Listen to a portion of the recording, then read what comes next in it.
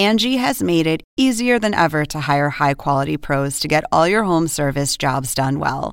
Just bring them your project online or with the Angie app, answer a few questions, and Angie will connect you with local pros who match your specific needs. Or book a service instantly at an upfront price. So join the millions of homeowners who use Angie to care for their homes and get your next home service job done well. Download the free Angie mobile app today or visit Angie.com. That's ANGI.com. Angie has made it easier than ever to hire high-quality pros to get all your home service jobs done well. Just bring them your project online or with the Angie app, answer a few questions, and Angie will connect you with local pros who match your specific needs. Or book a service instantly at an upfront price. So join the millions of homeowners who use Angie to care for their homes and get your next home service job done well. Download the free Angie mobile app today or visit Angie.com. That's ANGI.com. A brutal murder. Lots of suspects and conflicting evidence. But the forensics were clear on one thing. The killer knew his victim. And that alone gave investigators a head start.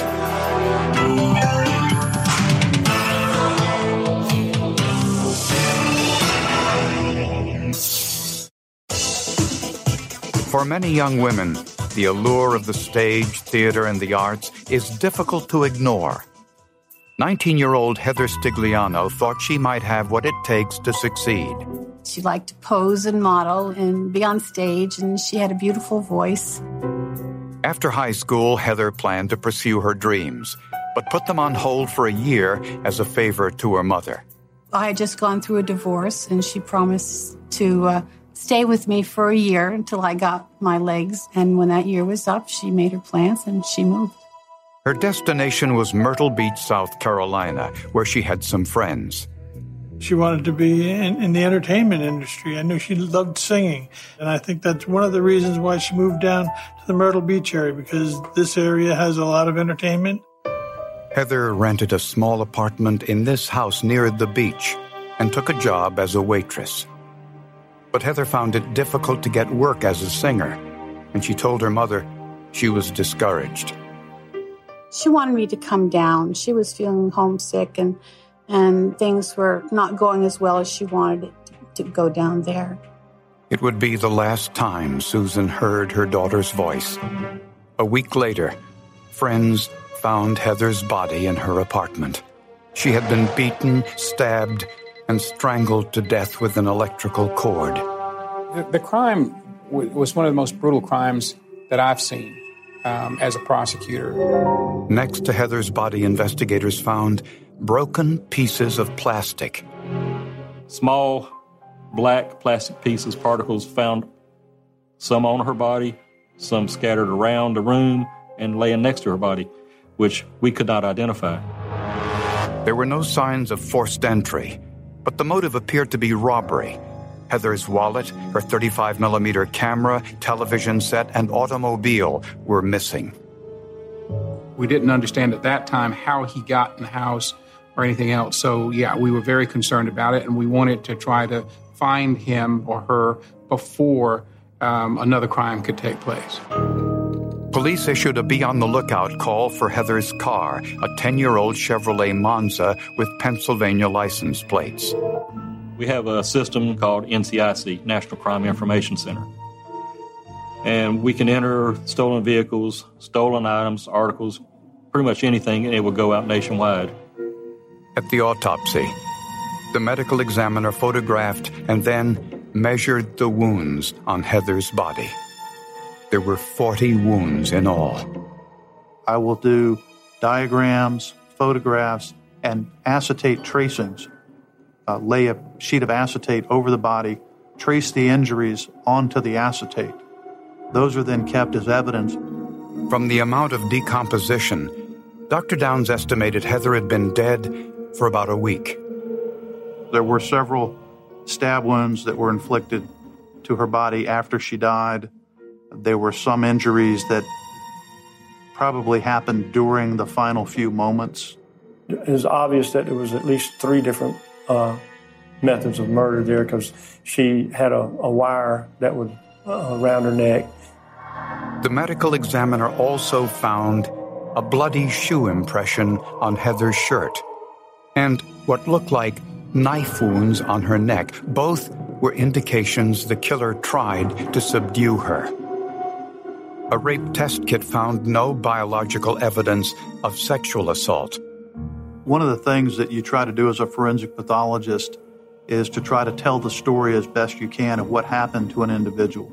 In a case like this, where there is a savage attack on a young girl, you really want to try to answer those questions.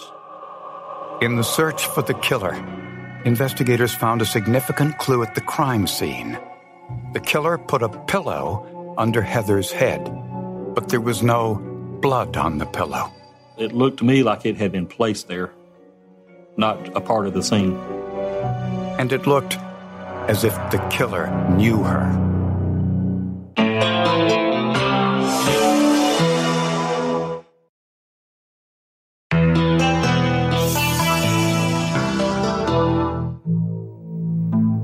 At the crime scene, investigators found several clues to the identity of Heather Stigliano's killer. The evidence showed the killer tried to clean up her apartment afterwards. There was several places there was blood found, but it was obvious that somebody had tried to wipe up a lot of the blood, a lot of smears and stuff like that. Analysts applied a chemical called Amido Black to the bathroom and kitchen floor. It was determined that this chemical would react to the dried blood left at the crime scene. Evidence such as footwear impressions, those that were partially visible and some that you couldn't see at all. Seconds after it was applied, multiple shoe impressions appeared. From a size 11 athletic shoe. It was the same shoe impression found on Heather's shirt. You know it belongs to the bad guy. When you get evidence like that, it's been a good day. So you feel good inside. In a search for suspects, investigators spoke with Heather's friends, co-workers, and acquaintances, and there were quite a few. She was very friendly. She loved to be with her friends. She wanted to be part of anything that had energy. Police discovered that Heather had an ex-boyfriend, Jack Norton, who was a pilot stationed at nearby Pope Air Force Base. Heather was having some problems and wanted to get back up with him. We didn't know if they had gotten back up and, some domestic situation going on, argument, struggle, or something like that might have happened. Investigators asked military officials where Norton was stationed on the week of Heather's murder. Found out that he wasn't around during the time that she would have died. Norton had been in Saudi Arabia that week and was eliminated as a suspect. Next, Heather's family told investigators that she had had a problem with a man at a Halloween party several days before her murder. She claimed that an Air Force captain named Robert Dolan had sexually assaulted her at the party. Well, she had drank a little bit more than she should have. She did tell me that she thought that she had been raped by one of the husbands of one of the guests there while she was passed out.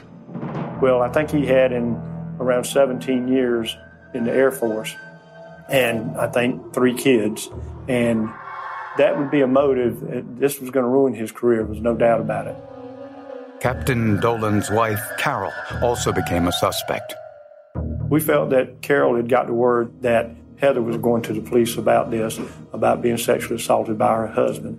And, of course, that just gave us more reason to suspect Carol of either committing this homicide or her letting her husband, Robert, know and him committing this homicide, or them together. Heather never did report this incident to police. When questioned, Captain Dolan and his wife cooperated fully with the investigation and provided their fingerprints for analysis. I compared the known ink prints to the latent prints taken from the crime scene, and none of the ink standards were identified to the latent prints of the crime scene. We couldn't say he didn't do it, but there was nothing indicating he did do it. Then, investigators identified a 4th suspect, Chris Harkins was Heather's friend who stayed in her apartment when he was in Myrtle Beach on business. After interviewing Chris, it was found that they were just friends, that there was no sexual contact or anything like that between them. And Harkins had an alibi. He was in Lexington, South Carolina, 160 miles away the week of Heather's murder. Then, investigators got an unexpected call from an antique dealer 26 miles away in Pawleys Island, South Carolina. He and his wife read about Heather's murder in the newspaper and had some information they thought might help. They told us of a gentleman who had come down there. He looked like he had been in some type of a scrap or a fight, and he was trying to sell a camera. The camera was the same make and model as the one missing from Heather's apartment. Just real suspicious acting to them the whole time. He even got a little aggravated when they said they didn't want it. He told them he just wanted some money, and he had a look that scared them. He described the man as white, mid-30s with dark hair, and he had the presence of mind to write down his license plate number on his coffee cup. It was registered to Heather Stigliano, who is our victim.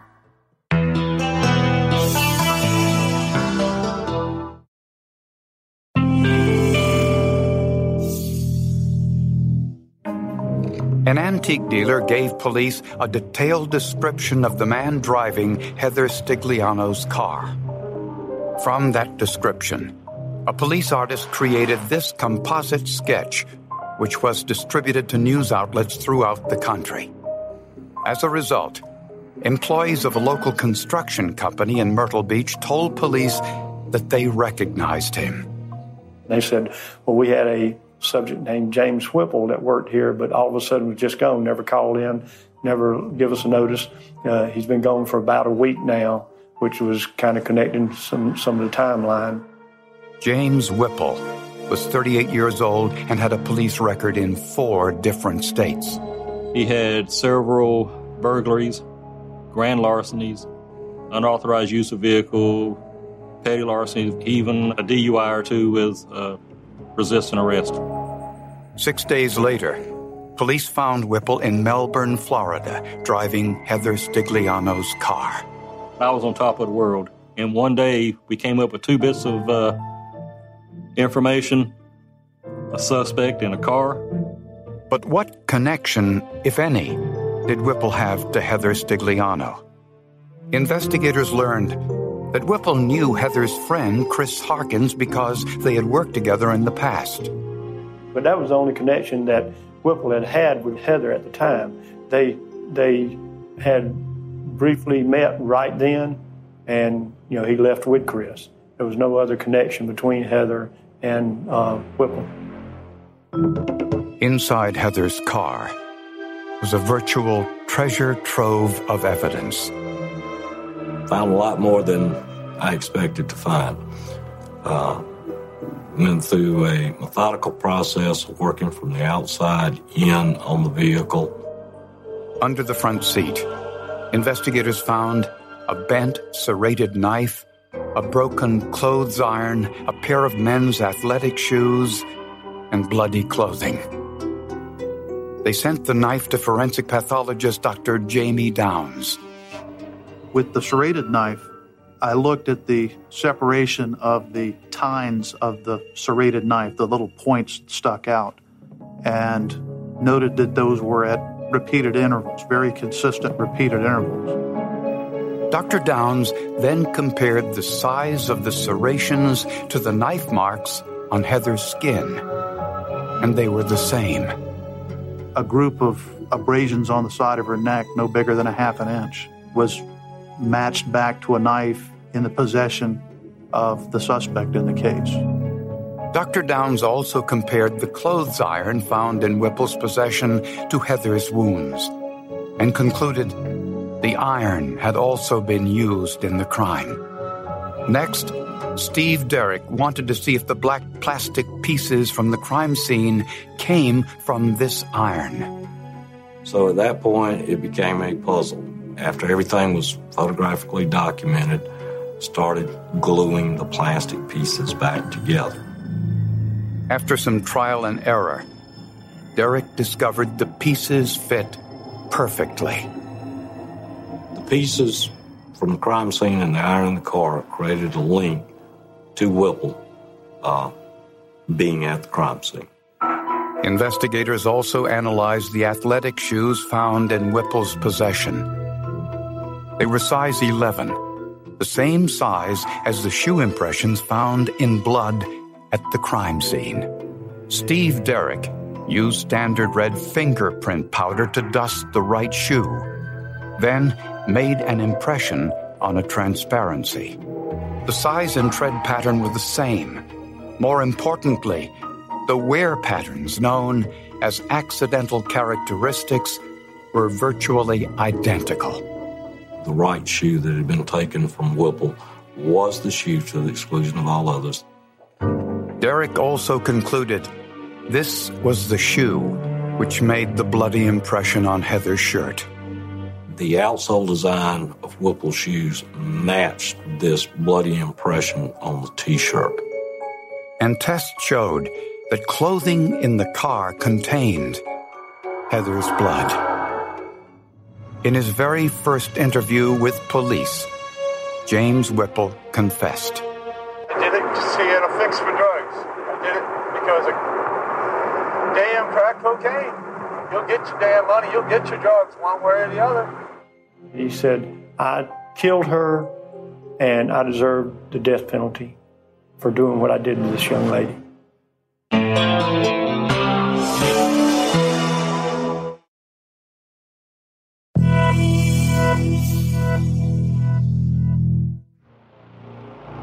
James Whipple told police his addiction to crack cocaine had taken over his life, and that the need for money to support his habit drove him to murder. The victim's family and friends can't get on with their lives until justice has been served and can put all this here behind them and try to get on with their lives.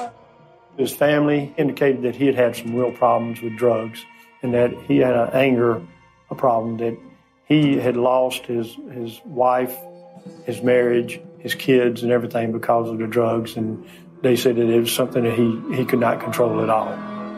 Whipple knew Heather Stigliano and knew she worked as a waitress and would have cash in her apartment. He knew that she worked at a restaurant, had good tip money, usually on most nights.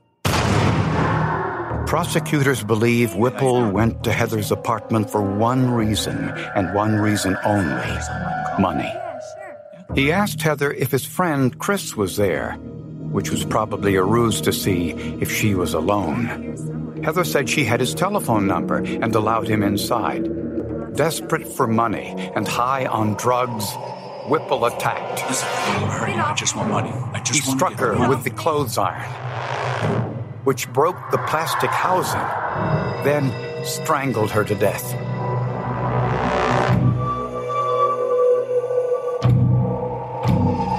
Whipple took her money and whatever household items he thought he could sell. He also stole her car. The next day, Whipple said he returned to Heather's apartment to clean up. He wiped his fingerprints and tried to remove as much blood as he could.